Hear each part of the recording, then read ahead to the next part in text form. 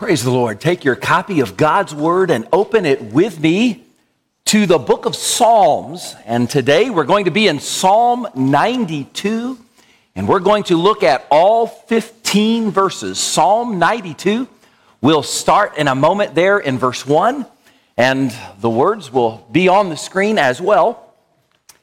A few years ago, there was a man in South Africa who got home real late at night. It was around 2 a.m., and he discovered that 9 men were in the process of robbing his home. Now, when they saw him, 8 of the 9 men immediately fled. But there was this one guy who, in the process of fleeing, actually fell into the deep end of the swimming pool. And he couldn't swim.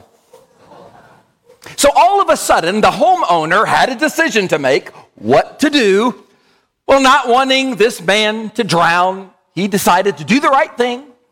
So he dove into the water and he heroically saved the life of the man who just moments earlier was stealing from him. He pulled him out of the water. What did the man do? How did he respond? Did he thank the man who just saved his life? No. He pulled out a knife and would have attacked him, but the homeowner just pushed him back in the pool. Fortunately, the police showed up right about that time and arrested him, and everyone got out alive. It should not surprise us that gratitude does not come naturally to this world. None of us are born grateful. That is a lesson that every mom and dad learn when that first little one arrives. We have to teach gratitude. Thankfulness is something that has to be learned. This morning, we are going to look at a psalm that aims to teach us that very lesson. And as we're going to see in the very first verse, this psalm is all about motivating the people of God to give thanks to God in every season of life, in the good times and in the bad, in the hills and in the valleys. It's interesting, there are technically no imperatives at all in Psalm 92. There's not a single command. The focus of this psalm is to remind us of certain truths about God, because if we know these things and if we believe these things, gratitude will be the result. By the way, out of 150 psalms, this is the only psalm which was assigned a specific day of the week. You'll notice that small note before verse 1 that says, a song for the Sabbath. This song was to be sung, not individually, but by the people of God together on the Lord's day. And we're going to see 4 themes in this psalm, 4 reasons why the redeemed can and must give thanks to God. First of all, because of the goodness of God's character. Because of the goodness of God's character. Look at verse 1. It is good to give thanks to the Lord and to sing praises to your name, O Most High. Notice we are to give thanks, we are to sing praises, the two go together. But it is good to give thanks. It is good, it's not a burden, it is not a chore, it is good. How is it good? Well, it's good for you, it's good for your health, it's good for your witness, it's good for your emotional and your spiritual well-being, it's good because it builds your faith, it's good because it'll strengthen your marriage, but most of all, above all of that, it is good because of God's character. It is the most appropriate thing that we can do in light of who God is. In verse 1, he uses that covenant name for God. He's Yahweh. He's the I am, the self-existent one, the one who always has been, the one who always will be. And furthermore, it is good because the Lord himself is good. His promises are good. His gifts are good. And his character is good. Psalm 34:8 says, taste and see what? That the Lord is good. Look at verse 2. To declare your loving kindness in the morning and your faithfulness every night. Verse 2 continues the idea in verse 1. It is good to give thanks, but how exactly do we do that? Here's one way we do that. The psalmist said, by making a declaration. Verse 2 says that we are to declare two things. We are to declare God's loving kindness and God's faithfulness. That word loving kindness in the Hebrew, you've heard me talk about it, the word hesed, the most beautiful word in the Old Testament. Also, one of the deepest and the richest words. It's so deep, it's really hard to translate it with just one word in English. Sometimes it means love or loving kindness. It can mean faithful love. It can mean mercy, sometimes tender mercies. That word faithfulness, we declare God's faithfulness. It comes from the Hebrew word for truth.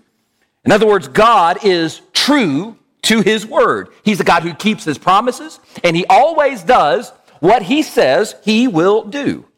And so we are to declare God's loving kindness and his faithfulness, but I want you to notice the timing. We declare God's loving kindness when? In the morning. Let me ask you a question. What do you do the first thing, and I mean the very first thing, when you wake up in the morning? Do you do like some people and grab your cell phone so you can go online and find out what everybody in the world is mad about today? Because every day, everybody is mad about something. Well, the psalmist gives us a better idea. Start your day, it says, by declaring God's loving kindness. Because you don't know what the day might bring. You don't know what challenges may come, or there might be attacks that you just don't expect. But when you declare God's loving kindness in the morning, you are reminding yourself in advance, before the very first trial comes your way, you're reminding yourself that no matter what happens, good or bad, God's hesed, his love, is a settled issue. When you declare God's loving kindness in the morning, that means you get up and you say, God, I don't know what today has in store, but I declare that whatever comes my way, God loves me, and he is good. As followers of Christ, no one should know that better than we do, because God proved his love for us once and for all when he sent his son to die on the cross for your sins and for mine. And that is why on any given day, even on the worst of days, God's love can never be questioned. It can never be in doubt. Later on, when the sun goes down, when it's time to sleep, what do? The psalmist says, we declare God's faithfulness when? In the evening.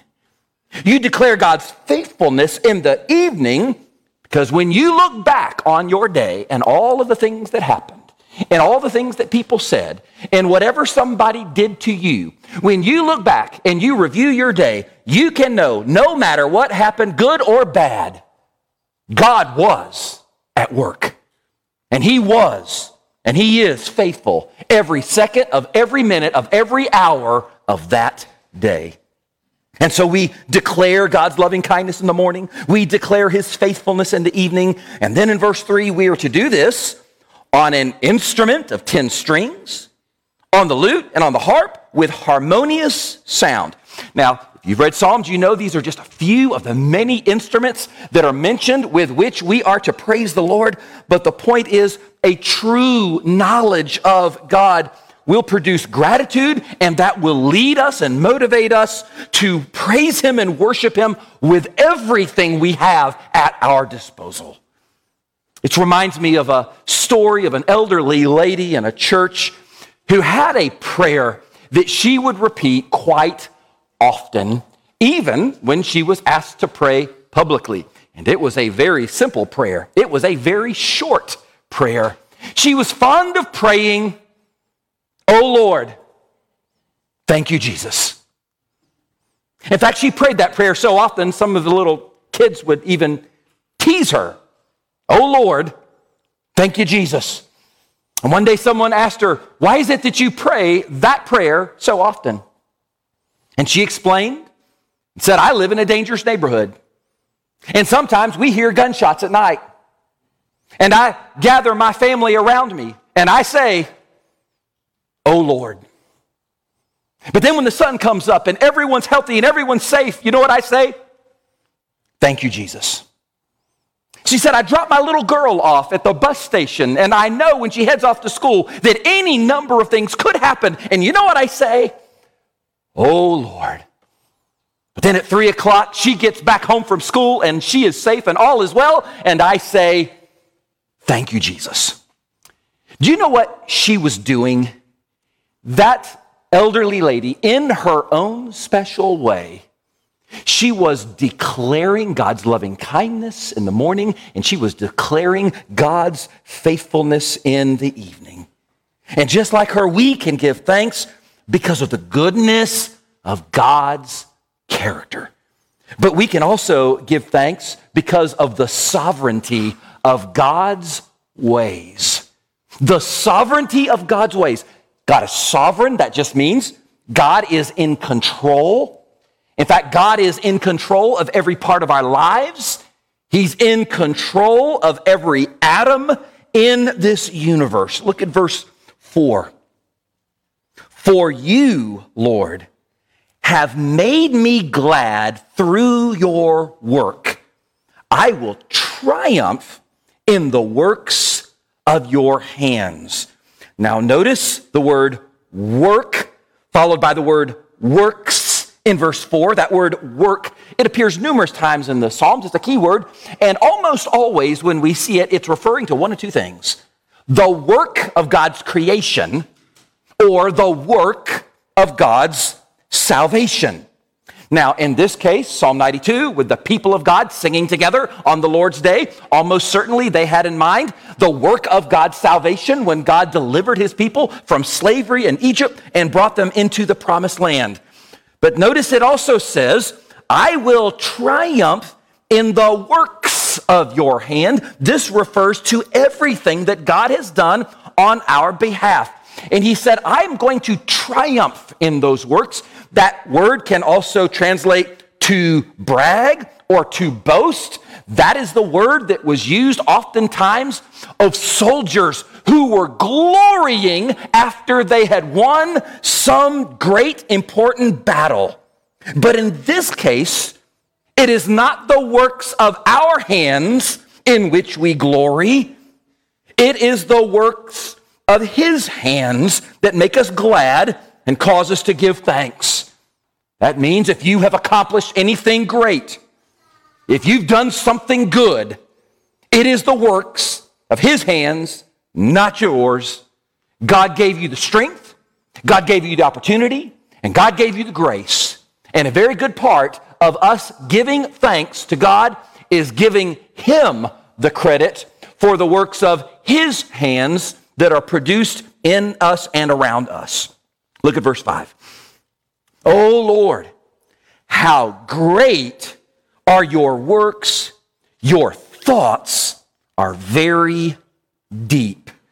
Now, verse 5 mentions two things that the believer can somewhat comprehend, but the natural man cannot remotely comprehend. No matter how hard he tries. He cannot understand the mind of God or the works of God. He cannot understand what God thinks or what God is doing. And that's why in verse 6 he says, a senseless man does not know, nor does a fool understand this.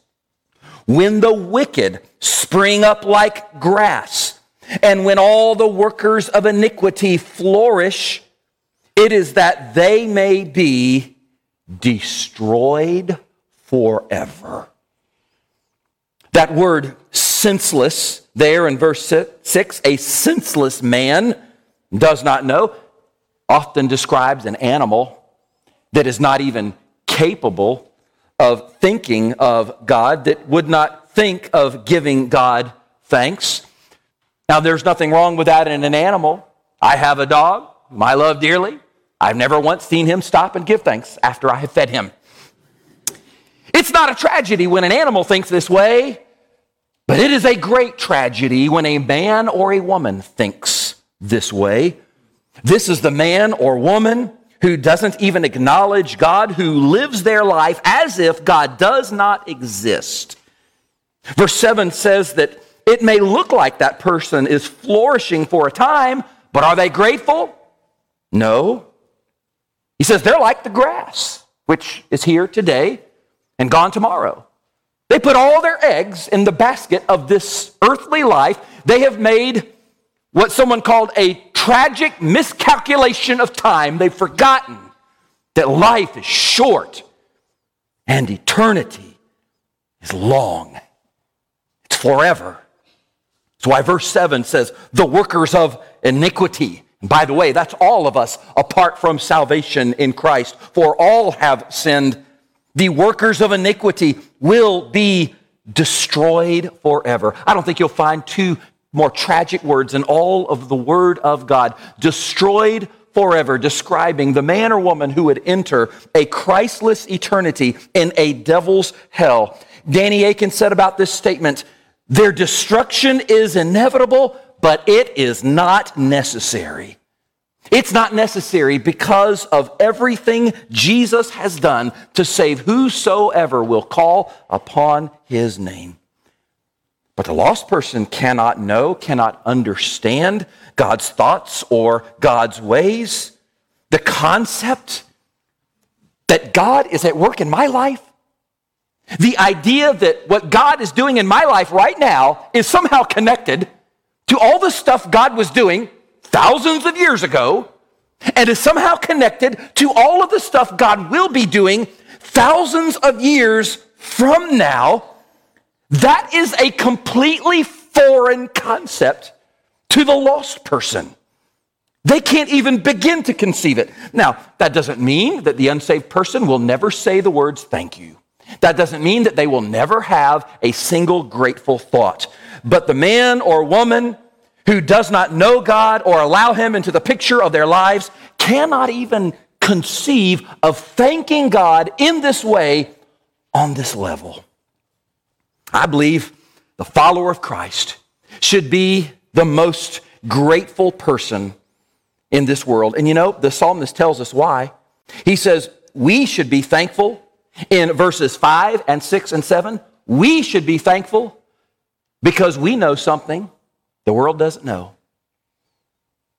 We should be thankful because we know behind all the chaos, behind all the pain, behind every tragedy that we go through, there is a sovereign God who is at work, and we know that he will cause all of these things to work together for the good of those who love him and those who are called according to his purpose. And that should motivate us to give thanks. Think for a moment about the most difficult trial you've ever experienced in life. Think for a moment about your greatest defeat, your greatest loss. Do you know what you would do in that moment if you could see everything God was doing in the background? Do you know what you would do if you could see the whole picture? how God is going to take that trial or that tragedy and how he is going to use it for your good and for his glory. Do you realize what you would do in that moment of difficulty if, like God, you could see the end from the beginning? What would you do? I'll tell you what you would do. You would erupt in thanksgiving and praise to God. That's what you would do. And if we really believe that God is sovereign, that is what we should do in every trial of life. That's why 1 Thessalonians 5:18 says, "In everything give thanks, for this is the will of God in Christ Jesus for you." And Ephesians 5:20, "Giving thanks always for all things to God the Father in the name of our Lord Jesus Christ." We can give thanks to God because of the sovereignty of his ways. But there's another reason why we can and we should give thanks. We can give thanks because of the triumph of God's justice. Look at verse 8. "But you, Lord, are on high forevermore. For behold your enemies, O Lord, for behold your enemies shall perish. All the workers of iniquity shall be scattered." Verse 8 says, "O Lord, you are on high." You say, well, what does that mean? That means that there's no one above you. There's no one, God, who has any authority over you. And yet, in spite of that, we see in the very next verse, sinful mankind continues to rebel against God and war against his Creator. Notice that the psalmist is equating in verse 9 God's enemies, and he says it twice, your enemies, with those who are workers of iniquity. That's another way of saying sinners who just refuse to repent. Verse 9 says, they will be scattered. They shall perish. But what about the child of God? Look at verse 10. "But my horn you have exalted like a wild ox. I have been anointed with fresh oil." Notice those two statements. The horn in ancient days referred to someone's strength. For a wild ox, its horn was what made him dangerous. And you didn't want to be anywhere near a wild ox because it just might rip you apart. So in verse 10, when it says that God exalts our horn like the ox, what does that mean? Well, that doesn't mean that we're violent like the ox. No, that means that God causes us to triumph even against great opposition. That means in Christ, we are unstoppable. That means that the child of God who is in the will of God is invincible. That means that there's nothing that the world can do to them in order to stop what God wants to do through him in order to fulfill his purposes. And then verse 10 says, I have been anointed with fresh oil. It reminds us of the 23rd Psalm, you anoint my head with oil. We know that in Bible days, this was something you did for royalty.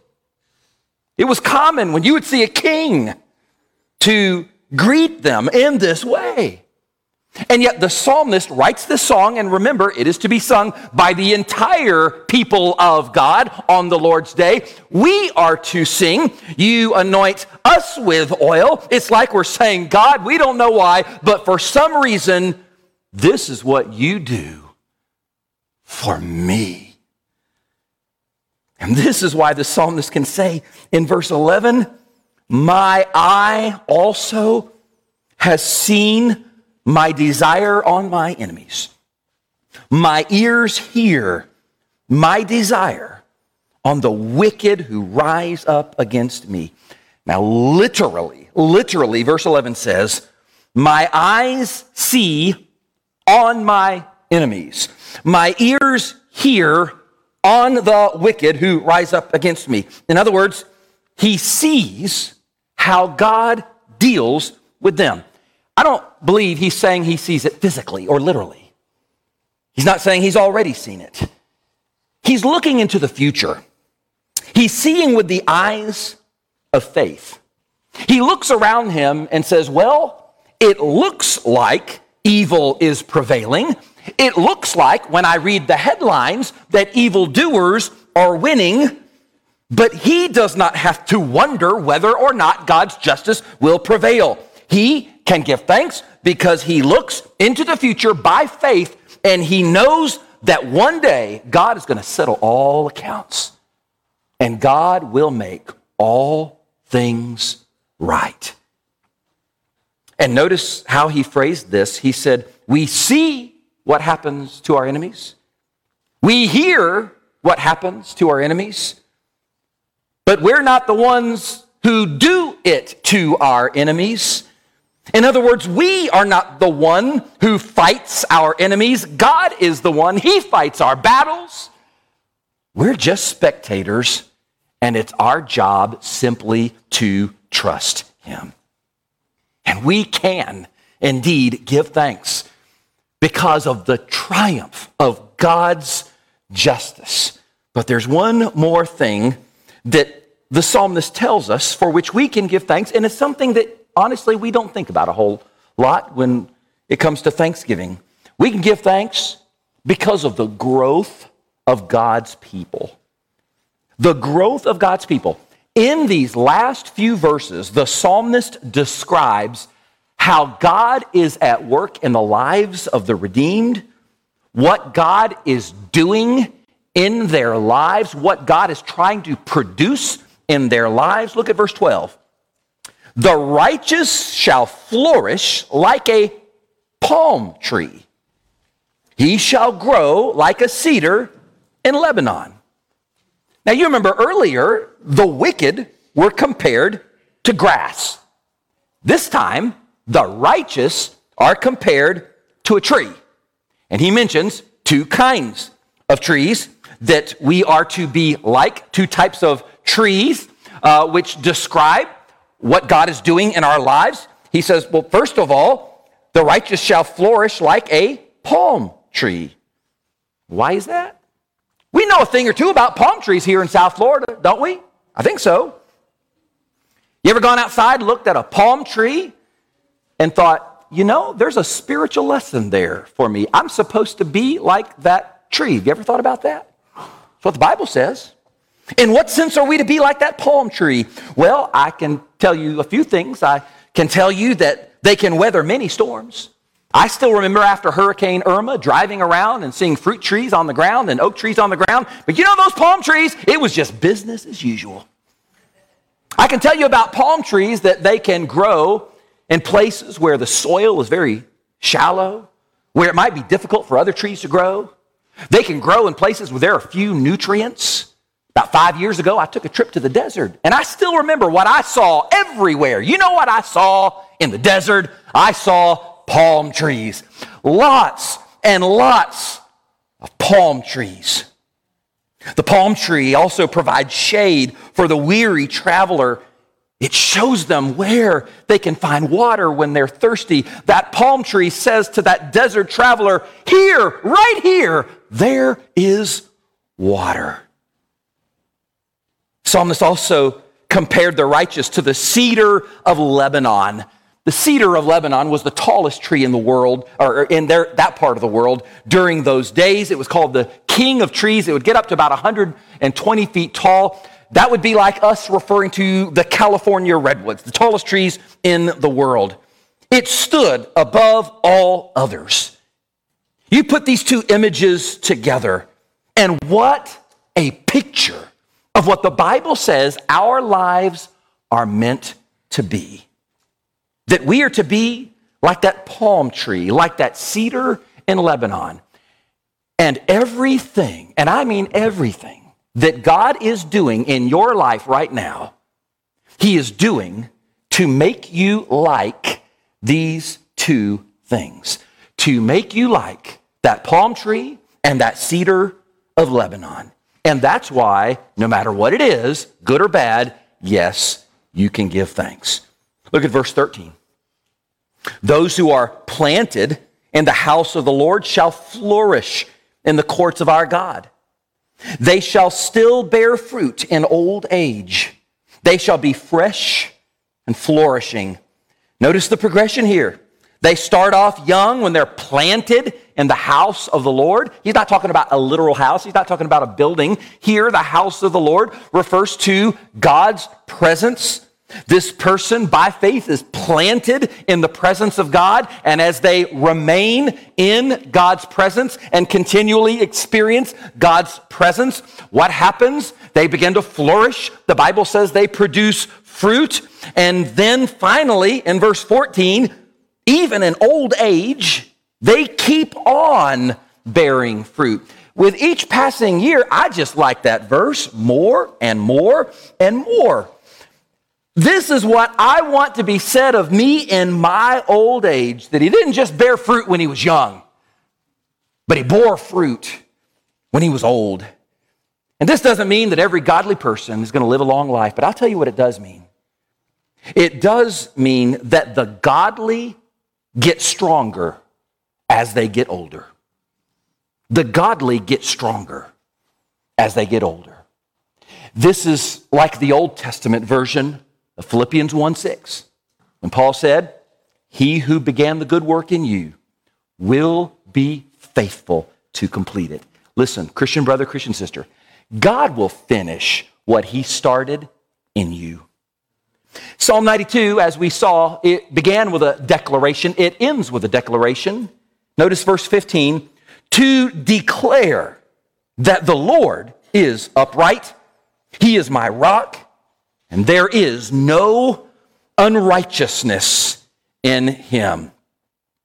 Psalmist said, here's how I'm going to give thanks, by declaring this, that the one who is upright, in other words, he is holy, he is perfect, he is pure, the one in whom there is no unrighteousness. In other words, there is no sin. There can be no sin in his presence. He said, I'm going to declare him.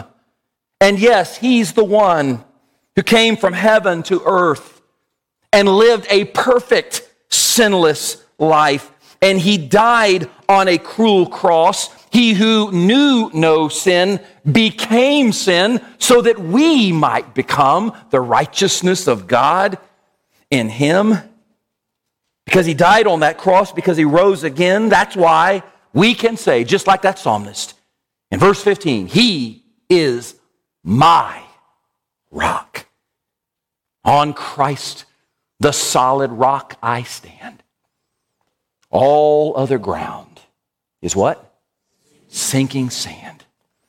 I read a story about a medical missionary to India years ago, and he's retired now, but this man, just like our adopted missionary Jennifer, he used medicine in order to share the love of Christ in India.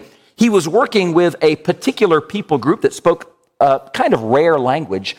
As he was learning the language of that people group that he would be ministering to, he discovered that they had a rather peculiar way of saying thank you. Technically, they didn't have anything that literally directly translated thank you in their language, but they did have a way of kind of conveying the idea. When someone blessed them and they wanted to speak and express their gratitude, this is what they would say: I will tell your name. I will tell your name.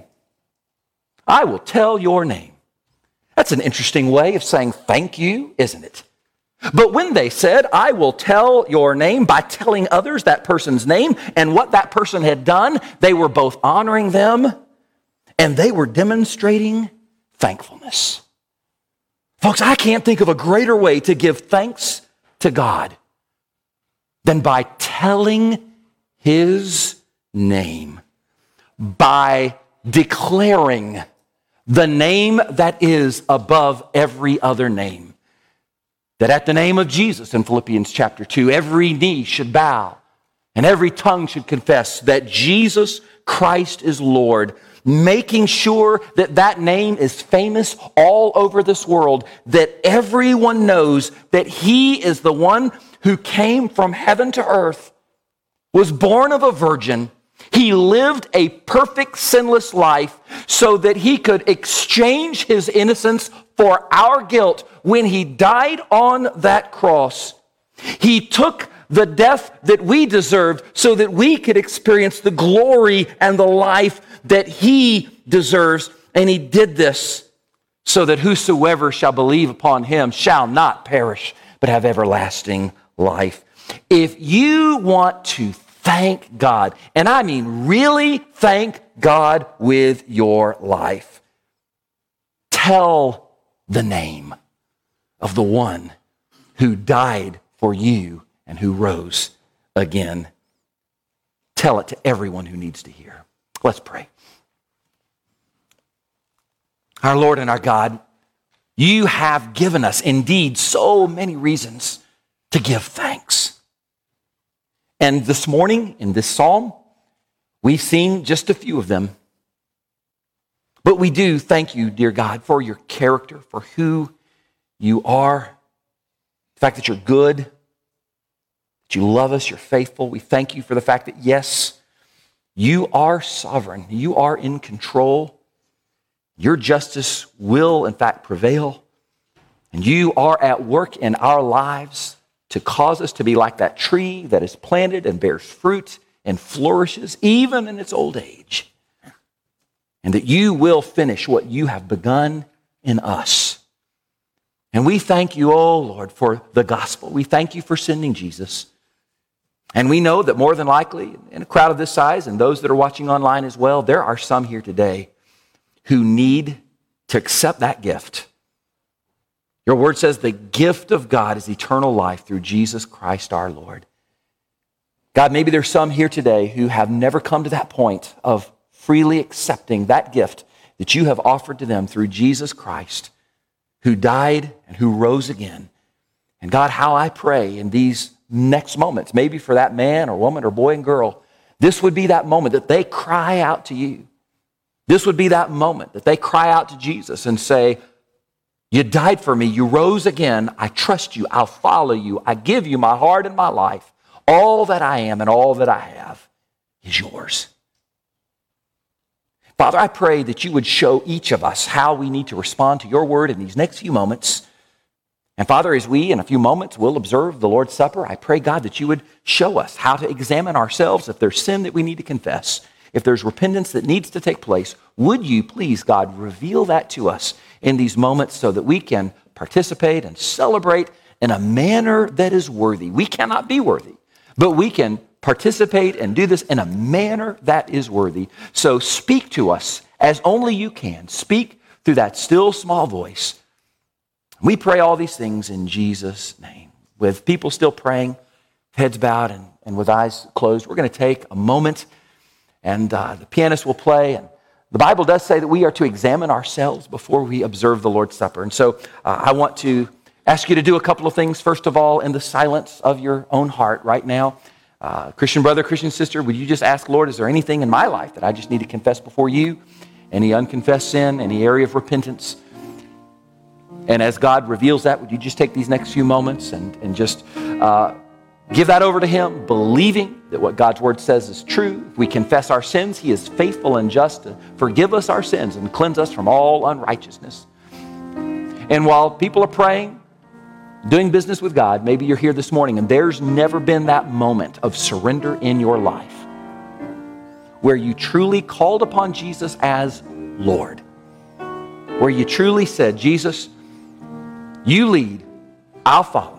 You died for me. You rose again. All that I am, all that I have right now is yours. If you're here this morning and you need to take that step, I want to encourage you, do it now. Don't wait another moment. Even now, call upon him. Make that your prayer. And not only that, but don't leave here today without letting us know. Say, that's me. I'm taking that step. Today, I'm going to follow Christ. As God's people are praying, you take these next moments, whatever God's put on your heart. And after we've had a moment to pray individually, we'll read the scriptures and we'll sing and we'll partake of the bread and the cup. And as God's people are praying right now, however he leads you, respond.